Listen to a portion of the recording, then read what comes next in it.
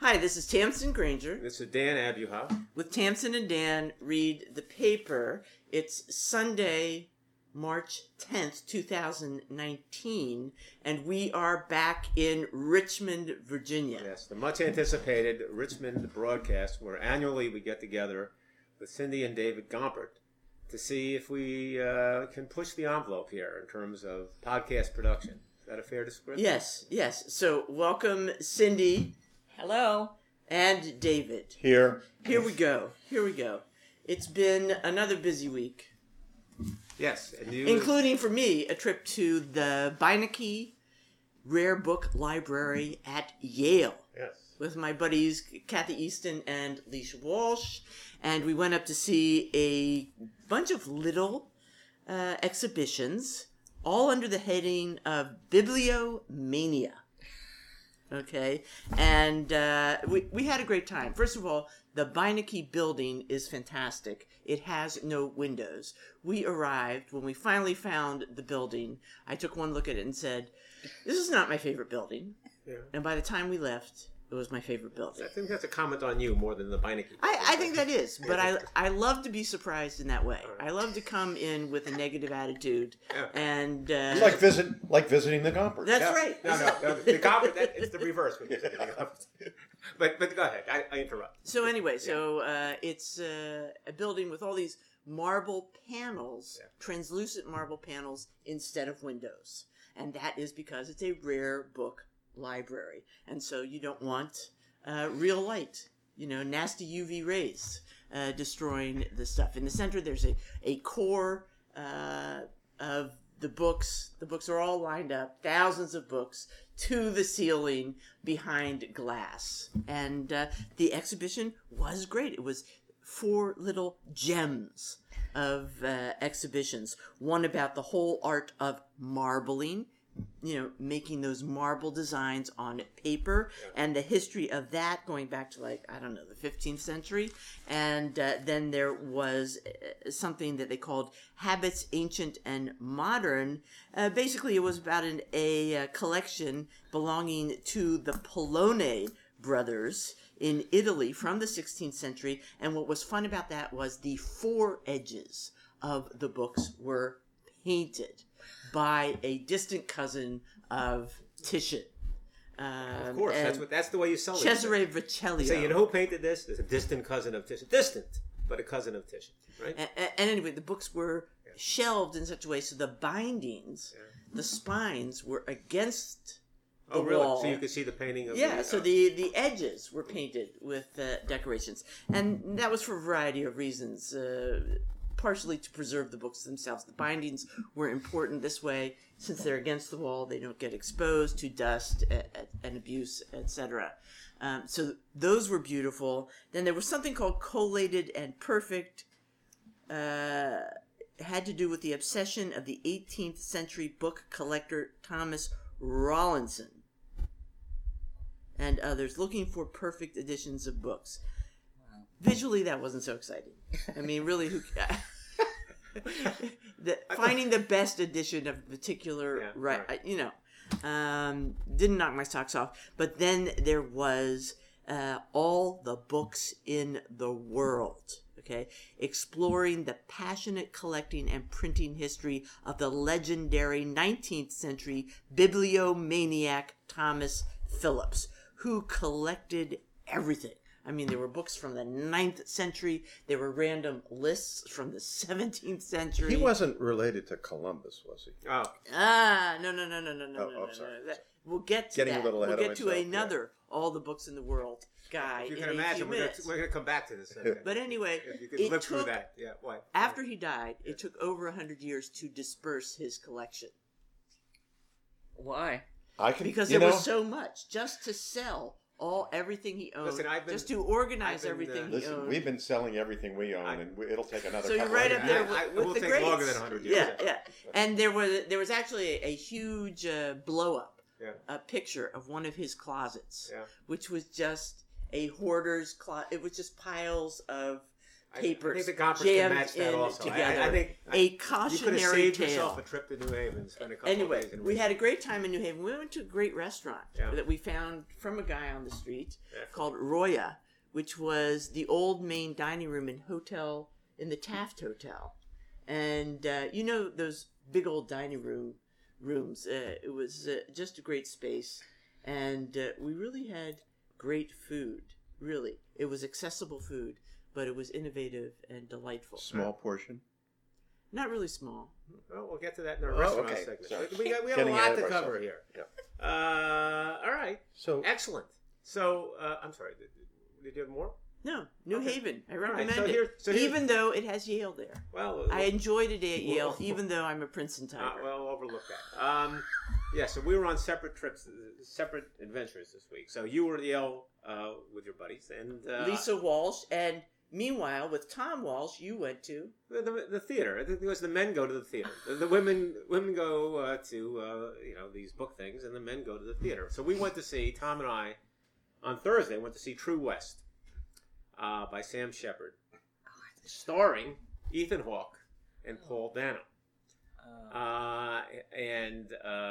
Paul Dano, in my mind, from There Will Be Blood, although quite a few other things, and Ethan Hawke from a million things, including First Reformed most recently, but other stuff beside Boyhood, etc. And it's a two-person play. I said to Tom at what you like to call halftime at intermission, I said, well, it's pretty good so far. It's not too crazy. It's a relationship between these two guys, it's brothers. One's more conventional screenwriter, a little buttoned up. The other seems a little wild, and he's been out there in the desert, and he's come back. Some tension between them, and as I said to Tom at intermission, I said, well, this is pretty interesting. Get the characters. Not as crazy as a normal Shepard play. Then we had the second act, and it was as crazy as a normal Shepard play. And it ended up with people screaming and jumping all over each other and basically throwing things all over the kitchen they were in and strangling each other. And that was just the audience. That was just the audience. Well, part of the audience probably would have been happy to participate in that. So it was a little crazy. I didn't quite get it.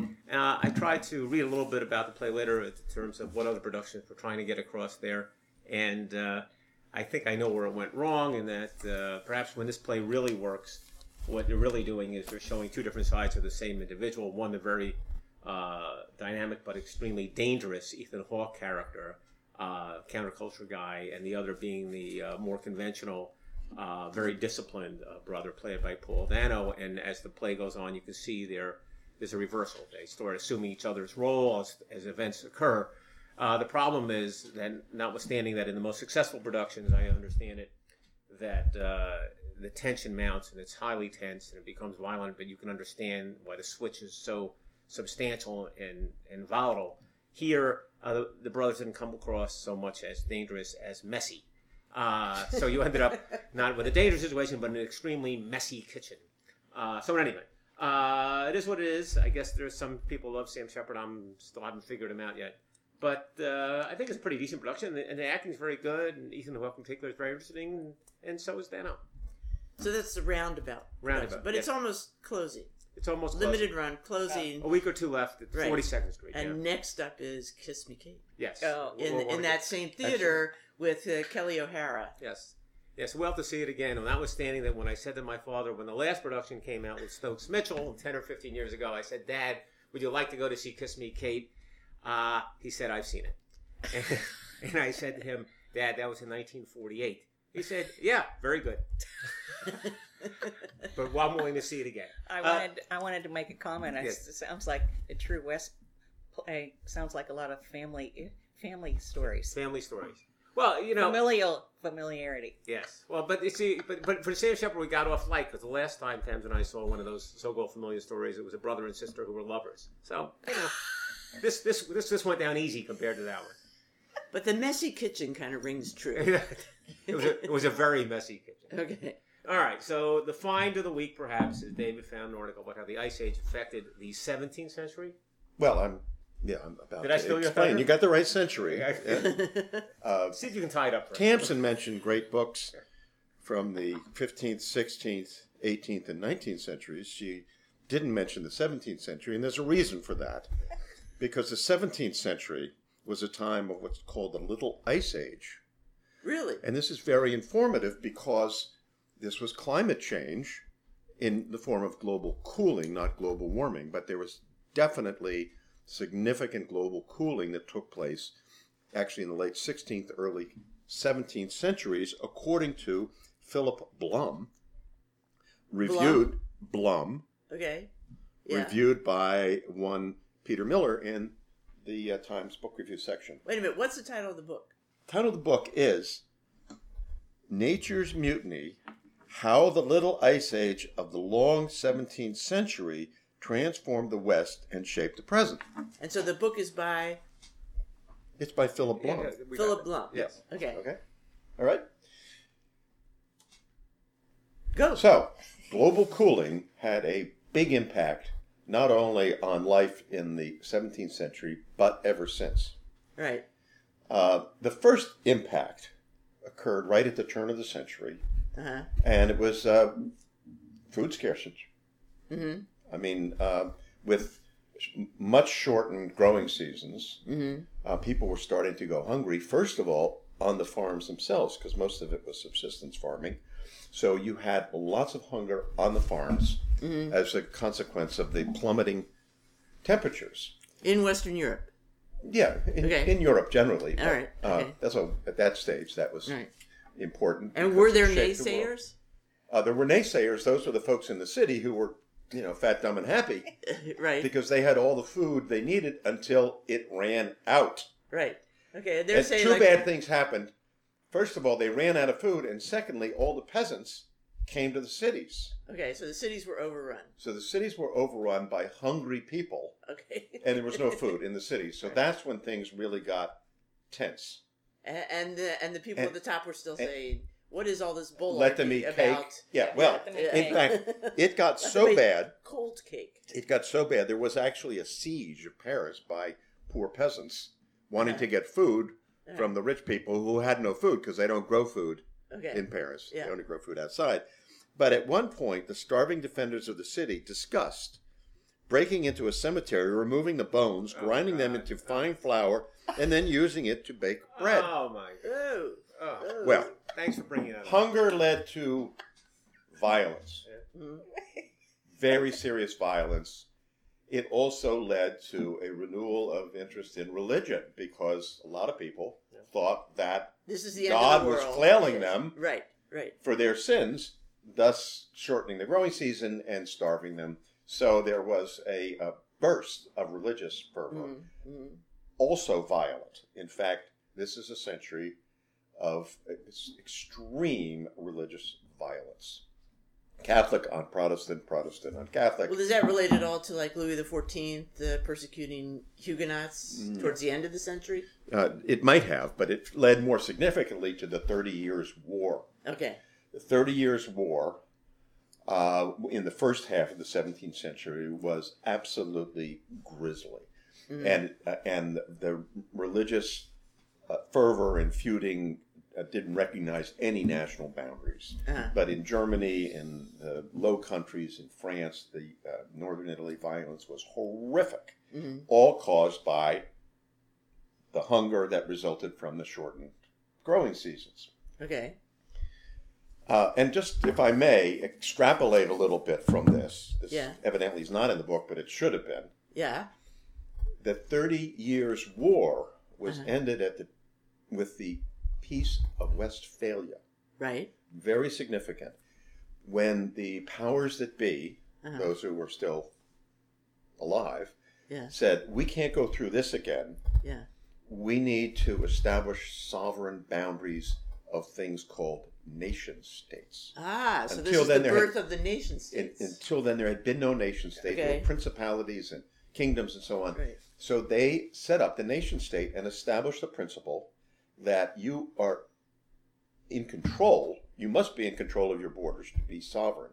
And if you are sovereign, nobody can mess with you, but you can't mess with other sovereigns either. These basic principles of how international politics are supposed to work were established with the Treaty of Westphalia that ended the 30 Years' War that resulted from the famine and the religious fervor that started with the Little Ice Age.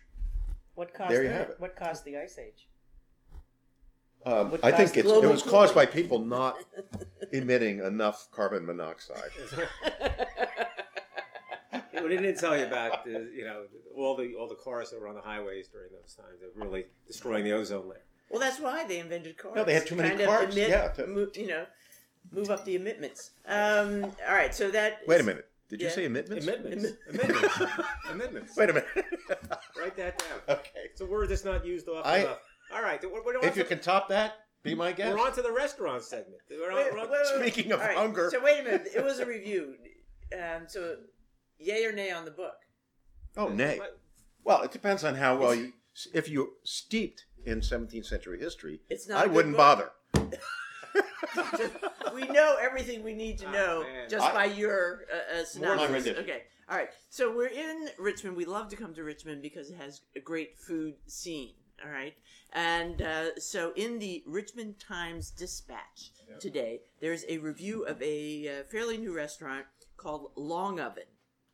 All right. And this review by Justin Lowe says that though Richmond is fast becoming a major food city, some critics seem to resist the notion that a place like Long Oven should expect the same of us. In other words, going to the big multi-course tasting menu restaurants, and it says Richmond cannot be a big food city until we embrace those kinds of restaurants. And so he says Long Oven shouldn't be a hard sell. Opened last year in Scott's Addition, offering an otherworldly tasting menu for $110 per person, plus $55 for the wine tasting. This is going to lead to hunger among the peasants who are going to attack the cities, cause religious wars. Oh, man. Okay, sorry. Well, it's very... It's a fancy restaurant. It's a fancy restaurant. It's 9 outside. courses, 7 savory, 2 dessert, and 5 wine pairings, including a ceremonious glass of champagne. Okay?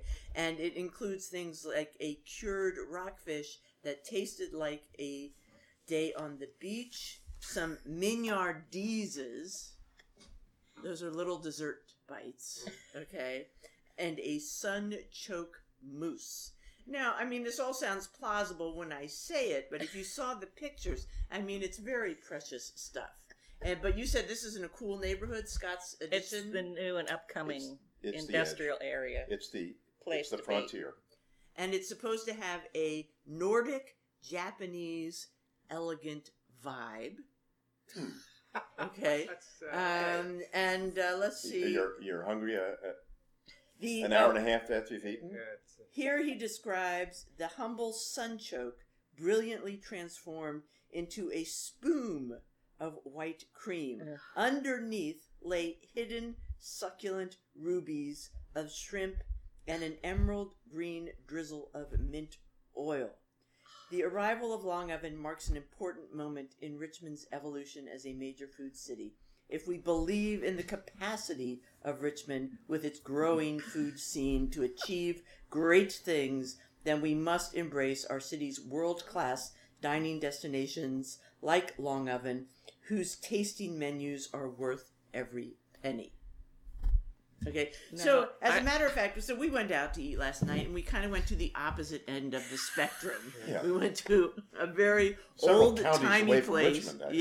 Yes. We drove to halfway House. between Richmond and Petersburg to a restaurant called Halfway House. Promising and we name, yeah. ate in the basement. Right. And in fact, as you're driving up, it's just a random road with all kinds of, tire repair services, etc. There's a lot of randomness, including the fact that the kitchen is in a separate building from the restaurant. And the kitchen is partially a log cabin. Yeah.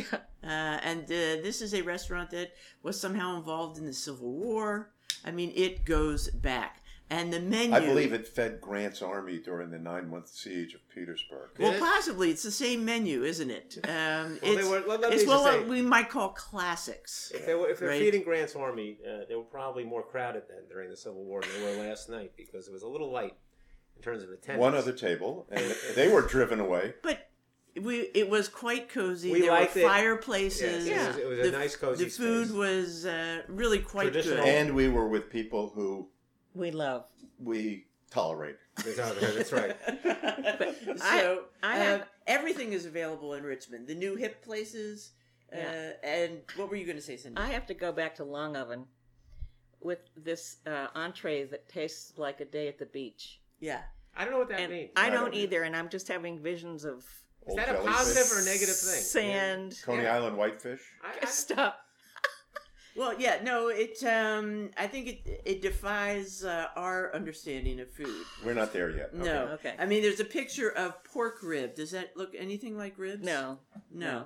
It actually looks a little bit like raw bacon. It's Yes. not for So- us. But the question is, does Richmond have a population that's going to get excited by that? Maybe they will. I think possibly. I think we have seen definitely Yeah, things are happening. down things there. in between those spectrums. Right. And Richmond, when we just drive in the around, several years that you've come down That's here, right. you've yeah, seen and progress. the restaurants look terrific, That's all the- of them. the question So is- that's why we keep coming. And we're here so that you guys keep up. I mean, if not for us, you're going to go to the same tired places. But you got to step up your game. When you're not here, she just gets in her sweat clothes every day and just gets in and out of bed and Oh, that's a nice thing doesn't to say. fix meals and then Right.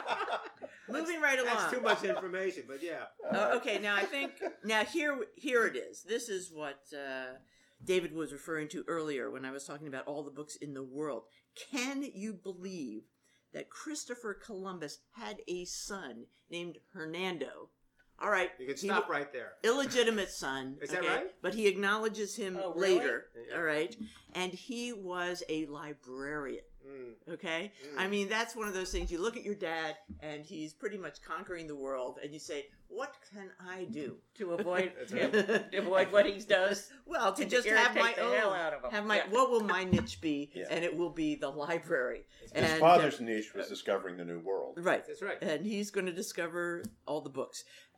This is a review in the Wall Street Journal of the Catalog of Shipwrecked Books by Edward Wilson Lee.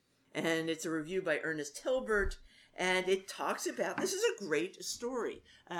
Hernando, very well educated, and actually works a little bit in the Spanish courts of Isabella. Right? Yeah. And he showed promise as a list maker extraordinaire. There you go. Well, this is just interesting. He sets out to try to organize all the knowledge in the world, okay? In other words, as David puts it, he basically was Google Right. before there was Google. Before there were computers. Okay? That's right. He is really the 15th century version of Google. And he trying to buy all the books. He buys an enormous amount of books in Venice, 20,000 books that actually end up at the bottom of the Bay of Naples. I'm exaggerating. 1,600 books that end up at the bottom of the Bay of Naples.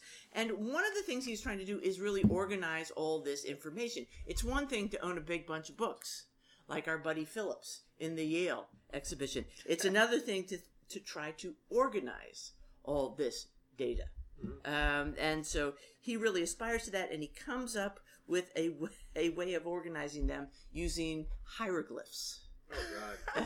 And a little bit hard to understand. Anyway, it's pretty fascinating. A lot of his books were lost. Once he dies, the books are kind of lost to the Inquisition. Not fond of certain books, right? Not to mention the Little Ice Age. Okay, Yeah. and then because of floods. There you So go. out of the 20,000 or more books that he ended up with, less than 4,000 come down to us today. I mean, he was very mindful of all the great libraries that were destroyed during, by Visigoths, etc. Over time, he had quite he had a security system.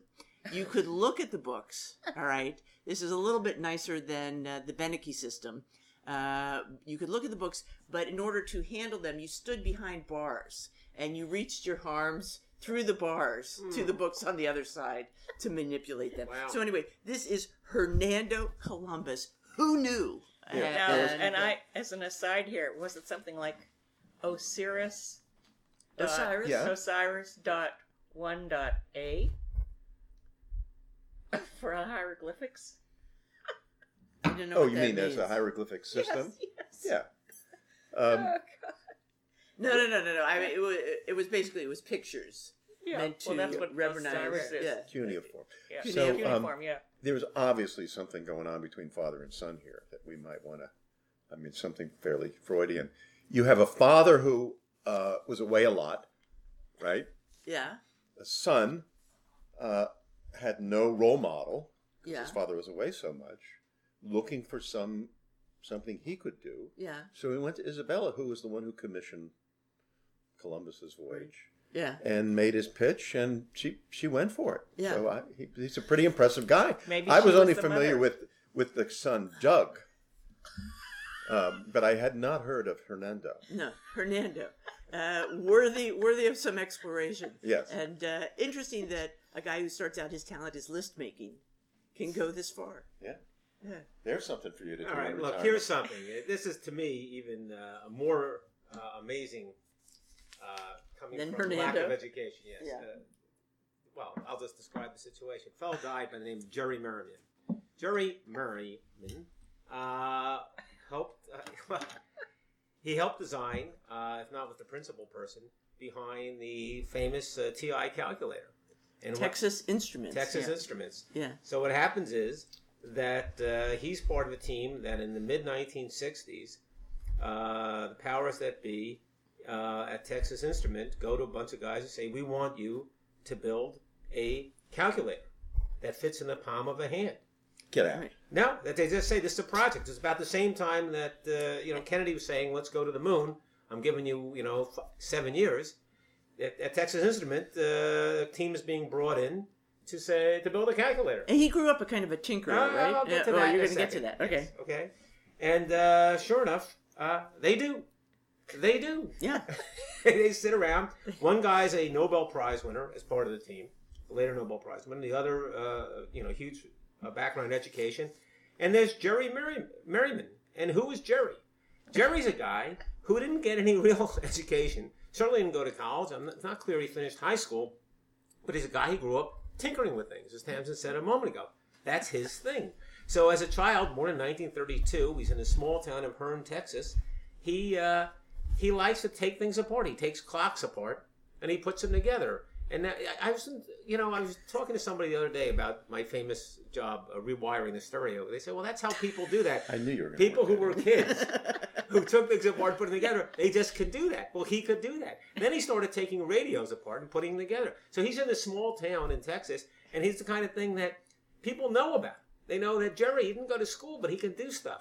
So he would be in the movies, at the movies, and there would be, if the police had a problem with their radio, they'd pull him out of the movies. They'd say, Jerry, we can't work the radio. What the heck's going on? And he would come over, this kid, and he'd fix the radio. Well, word gets around in Texas, and before you know it, he's on the Texas Instrument team, and he helps build the Texas Instrument calculator. So they come up with this calculator, which I'm sure you folks all remember. When this was first developed, it was kind of amazing.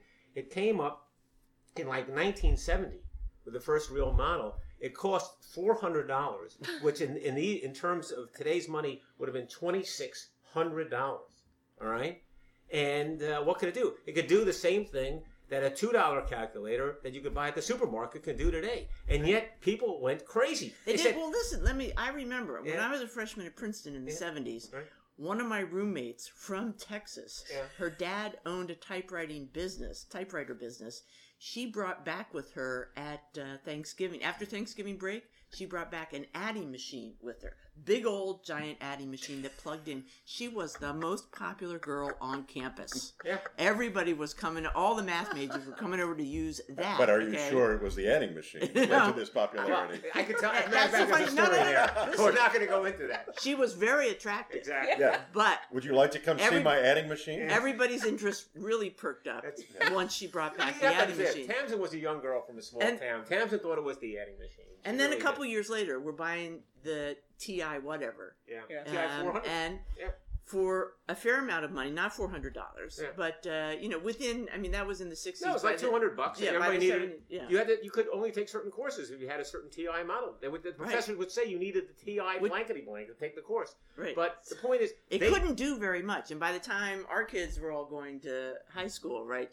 They did sign and the calculators could do the anything. deal is, well, the amazing thing about this is that he changed the world. Yeah. Well, first of all, that he changed the world. You could make an argument.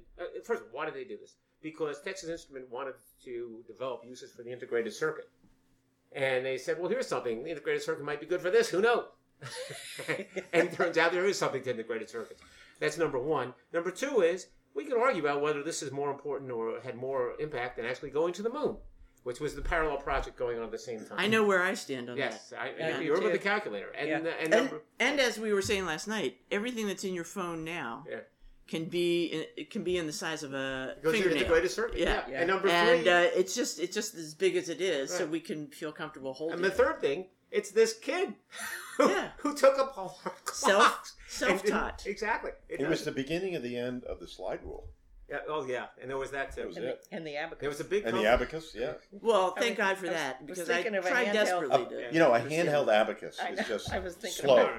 All right. So this is talking about pride. You can't top that. You have this article about sunglasses. It's not. I'm not trying to top it. I think this is actually very unsettling. All right.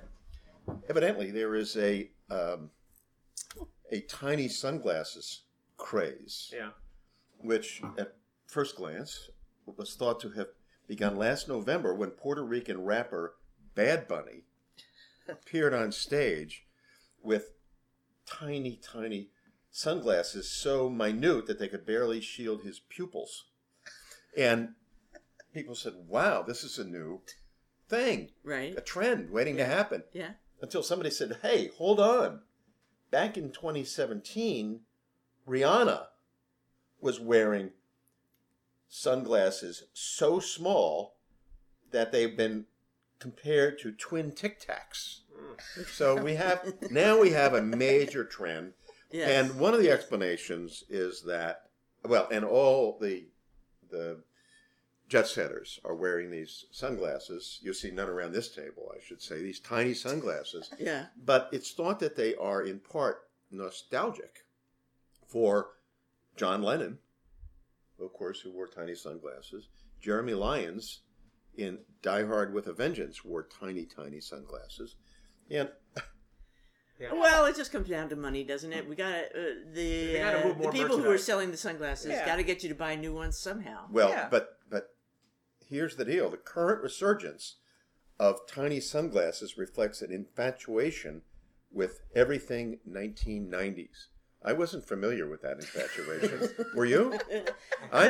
Yes, I do. I remember being in my shop and having people from Cranberry Neck Road walk in with tiny sunglasses. I said, "What is that?" Well, the other thing, evidently, the other sort of throwback fashion item is the chunky white athletic sneakers, the washed out jeans. They had their origins in the 90s, and of course, the legendary rugby shirts. So, here's the problem.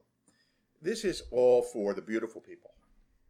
Yeah. Because other people say, well, I don't really relate to that.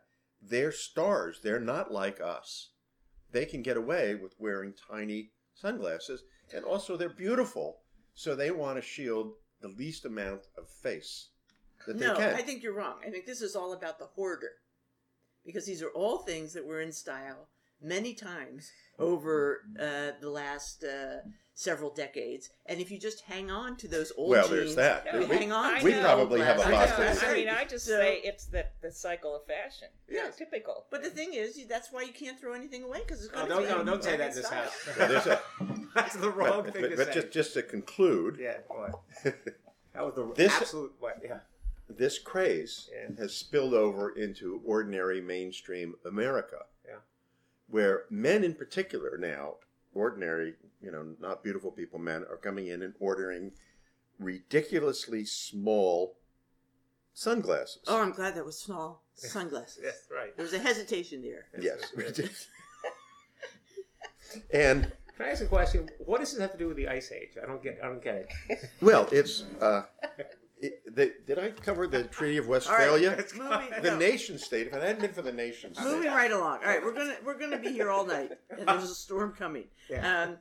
In the Wall Street Journal, Yes. a review of a book called Monument Man by Harold Holzer. Well, it's easy for you to say. And it's the story of the sculptor, the American sculptor, the life and the art of Daniel Chester French, who gave us the huge Abraham Lincoln in the Lincoln Memorial. Yeah, well, that's a big deal. And Something. here's what you want to know about this book. It's actually supposedly a good read. It's also shockingly short for a thorough biography. It's only 367 pages. It's the story of, it's the best available account, says the reviewer, John Wilmerding, a Princetonian professor, who says it's the best available account of an artist who, in his public art, contributed greatly to American sculpture, political iconography, and national memory. And so, probably worth a read. He starts out, one of his early famous works is The Minuteman, right? A full-size rendering of a standing figure in bronze. In Concord. Yeah. Concord, New Hampshire? And so, anyway. Concord, Massachusetts. Massachusetts. Sorry. When he Concord, New Hampshire. Yeah. And I said Yeah. yes. Concord, New Hampshire, where they had the Boston Tea Party. When he gets the when he gets the Lincoln Commission, it's a huge project. He decides it needs to be sitting down because standing up it would just be Too much of a headache. crazy, Too tall. Yeah. crazy, too tall, and so it ends up sitting some 19 feet tall, and it's consisting of 28 blocks of white marble. There's something. Let me just see What, this. what else did he sculpt? Did they mention? Yeah, quite a few. they mention. The Minuteman. Right, No, there's a other list ones. there, Yeah. and somebody took away the paper. Must have been Dan. If he's not interested, he just No, snatches. I was looking at it. Oh, you know what he did? He did a portrait of John Harvard for Harvard. Okay, yeah. Okay? But no one knew what he looked like. So keep your hands off of this. So he made it up. Yeah. He made up what Mr. Harvard looked like. Well, that's okay? good. But then later he does Alma Mater. For Columbia. Oh, You know, there's the big seated Yeah, I female do know figure that, right, in the front. Yes, you courtyard, do. yeah. Okay, so he's did a lot of famous stuff. for a variety of projects, incling Nassau the Hall. Republic, the personification of the Republic that was in the what was it? The Chicago World's Fair. A marvelous gilded female figure that later is lost in a fire. Good. Do you want this? What are you going to do with it? Nothing. He had some great quote about what is it about Lincoln's expression that he was seeking to achieve. It's wonderful. Yes, I'll find it. You can go on to the next story here. But it was something like What was the description of the yes, face and the yes, hands? it was job done, triumphant. Something. Yeah. Like that. No. It's Yeah, no, it's a good quote. work over, victory his. There you go. Okay. Well, that's we all Okay. live by that motto. All right, moving right along. Yes. Just a little squib about the estate of Melvin Simon, and he's the guy who basically invented malls. Right. And one of his last big projects was the Mall of America. Okay, Hold on. So hold him Malls responsible. were invented? I were thought they invented. just evolved. No. When he died in 2009 at 82, he was worth $1.3 million. And he had a marvelous estate in Carmel, Indiana, where the main house was over 50,000 square feet. Yeah, and he was And only worth $1 million? 1.2 billion, No, 1.3 billion. billion. You said million. Oh, billion. Well, That happens. okay, We got it now. we got it. Okay, He's loaded. 1.3 billion with a B. His widow recently left it to the Great American Songbook Foundation, founded by your friend and mine, Michael Feinstein. Oh, yeah, excellent. Yeah. Not to be 5-time confused with Grammy John Feinstein. nominee. No, Yeah. Michael Feinstein. So the idea of Michael Feinstein being in charge of $1 billion is frightening. So I guess some people were thinking maybe it would actually serve as the Songbook Museum, Right. but not so. They're going to sell it, raise money to support the foundation. And in case you're wondering, the widow put no restrictions on her donation. What happened to the shopping centers? Were they killed in some sort of extinction They're dying from out. I think asteroid? He sold his. He got out at the right time. Yeah. No, but there were shopping centers, Yeah. and then there were malls, and I always Right. assumed Oh, that it was the same species evolving. But you're saying no. No. That Well, some- malls are covered, Yeah, as opposed to strip malls. Malls are covered. Look, the Oh, strip I mall. got you. The strip mall goes back to the ancient Greeks, the Stoa, right? Okay, yeah. And so it's nothing new. I'm being a little facetious in saying that he invented the shopping center. Okay, The mall. He invented the But mall. he The invented mall. the covered. it's the cover. Can I cut through this here? This is not even interesting. Let's okay. move on. He, he made a truckload of money, basically. Yeah. And he's got this huge That was house the in the point. middle of the Midwest. That's the deal. in Indiana. And then finally, a review of a book, a sort of a novel based on historical events called The Peacock Feast by Lisa Gornick. And this starts out introducing Louis Tiffany, right? Louis C. Tiffany. Comfort. Yes, Louis Comfort Tiffany, who actually dynamited the breakwater below his 588-acre estate in Oyster Bay, destroying the beach. So the town of Oyster Bay had intended to make a public beach down there. Before they could do it, he dynamited he was it. not a very nice person. He felt it was his property. The courts disagreed. That's what you're correct. That's what I So said earlier. anyway, I thought that was interesting and revealing about Tiffany. She goes on to write a story about him and his flamboyant 84-room Oyster Bay mansion, that takes off from a party that he threw, okay, which part of the spectacle of this party consisted of his daughters processing into the dining room, each carrying a large serving platter bearing a roasted peacock. Anyway, the book might be fun. Well, Cindy has explained to me that Tiffany took credit for a lot of the Tiffany, that is, Louis Comfort Tiffany, took credit for a lot of the pieces that were not produced by him, but by women who worked for him. Right.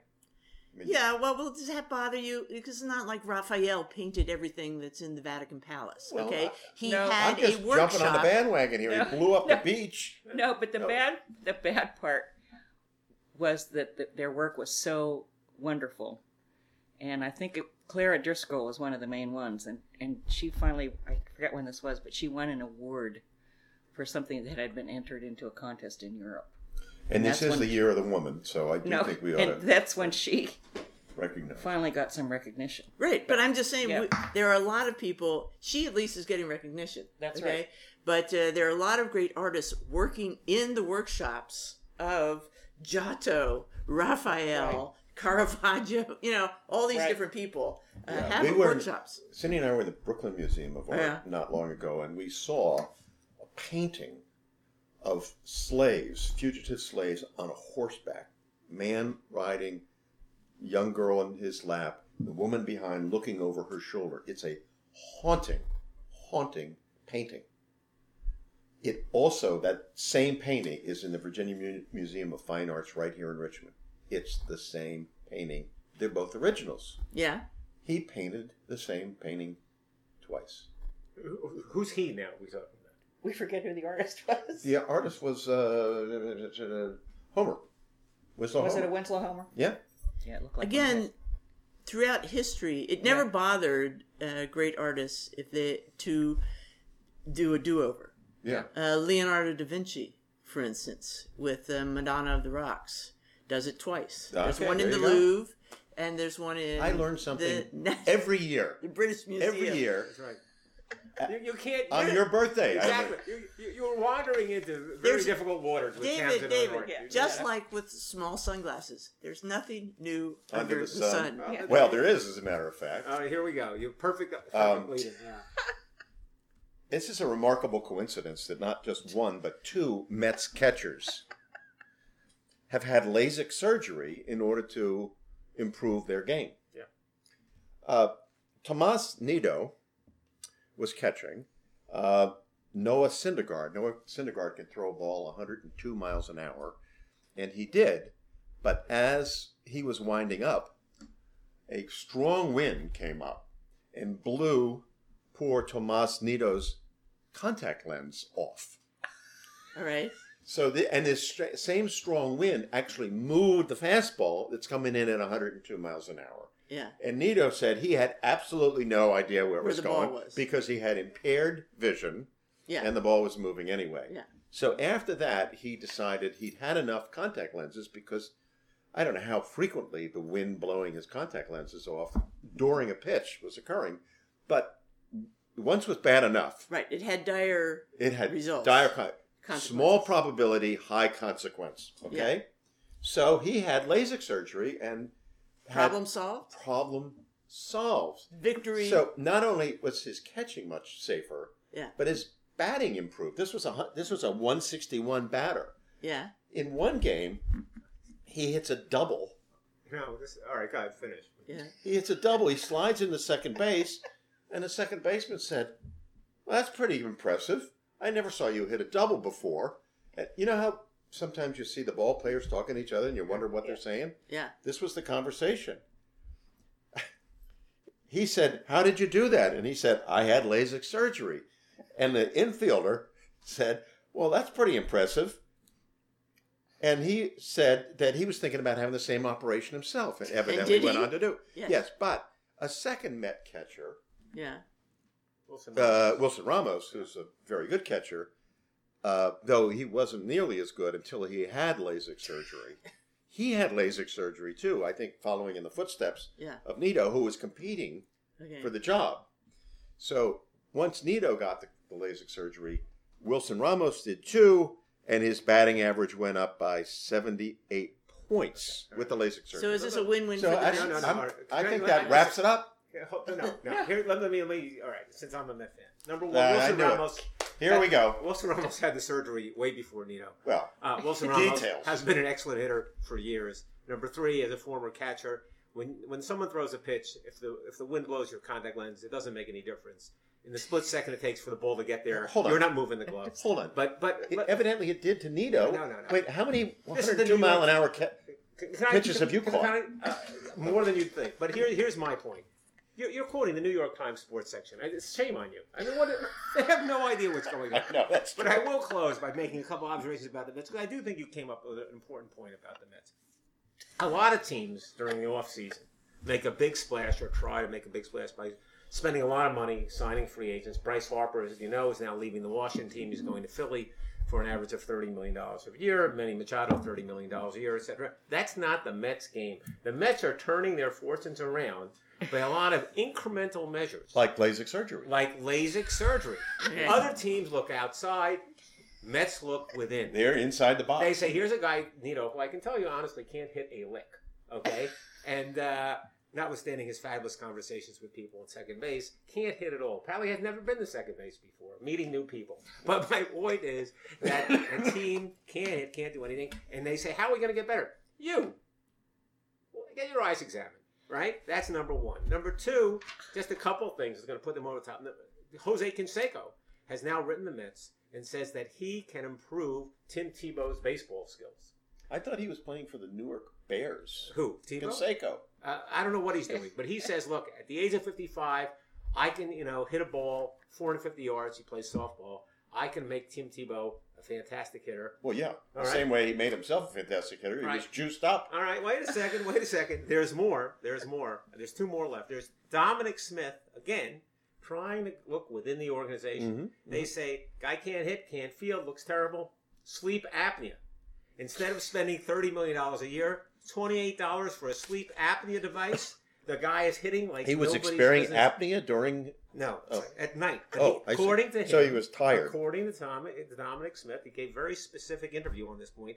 He said when he saw a 95-mile-per-hour fastball when he was in trouble sleeping, it looked like 103. Now he's sleeping, and it looks like 95, Yeah. and he's He hitting the still ball like can't hit nobody's it. business. But all these are small steps compared to the one big step the Mets have taken to improve the team, and it's a change in attitude. And I bring it to your attention because you're sort of a Yankee fan. Sort of. And you're thinking, wow, we have teams loaded. We got Judge. We got, whoever. Stanton, fantastic team. Led, record in home runs for the Yankees last year. 267. They're going to be fantastic. And again, here's what they're missing. The Mets ahead of the curve, all right? The Mets have come up with a culture change that's based on a new slogan. The new slogan is a takeoff on the word mindset. The Mets have now adopted the slogan, the Mets mindset, and have signs all over the complex down there in Florida, and also they have T-shirts for various players of the team. It does beg the question, what is And the I'm Mets now going to mindset? tell you. Okay. They have now, and they published this. I'm surprised they made it public because it's very easy. Have they for other informed the teams. players? They have. They keep driving this in. Turns out every letter of the word mindset stands for something else. All right? So I'll give you an opportunity to tell me what you think it is. So M, for example, what does M in mindset mean for the Mets. No. M stands for mental toughness. Okay. All right? Right? Is it? Yes, mindset. I is Integrity. that's good, but no. To improve every day. N. Let's just go through them, okay? And Wrap it up, please. N is for no excuses. D is for dominate. Okay? S is for Sympathy. No. S is for selflessness. E is for excellence. Or SE is for self-examination. And T is for total commitment. Hmm. So I think we all have a lot to look forward to for the Mets season next year, don't you think? As much as ever. As much as Now, ever. and I have to say something. I'm very concerned about this LASIK issue Yeah. because it's going to be something like, well, he's not on drugs, but he had LASIK done. Yeah, you're right. There could be an asterisk. I'm right. sorry, can't get into the Hall of Fame. He had LASIK surgery. No, he had LASIK surgery, so he's at an advantage. Let me tell you All right. something. What about all these poor people that That's can't what's afford called a nice problem to have. I don't think Thomas Nito is going to be the test case for whether someone should be kept out of the Hall of Fame because they had LASIK surgery. Well, I'm seeing this coming. Trust me. Yeah, okay. All Well, right. we'll You know mark my words. a year from now. We'll revisit this. Yes. All Maybe. right, so thank you, Cindy and Thank David Gompert. This is all we've got, I think, from Tamsen and Granger. And Dan Abuhoff. And Tamsen and Dan read the paper. See you next week. See you next year in Richmond again. Bye. Bye. Bye.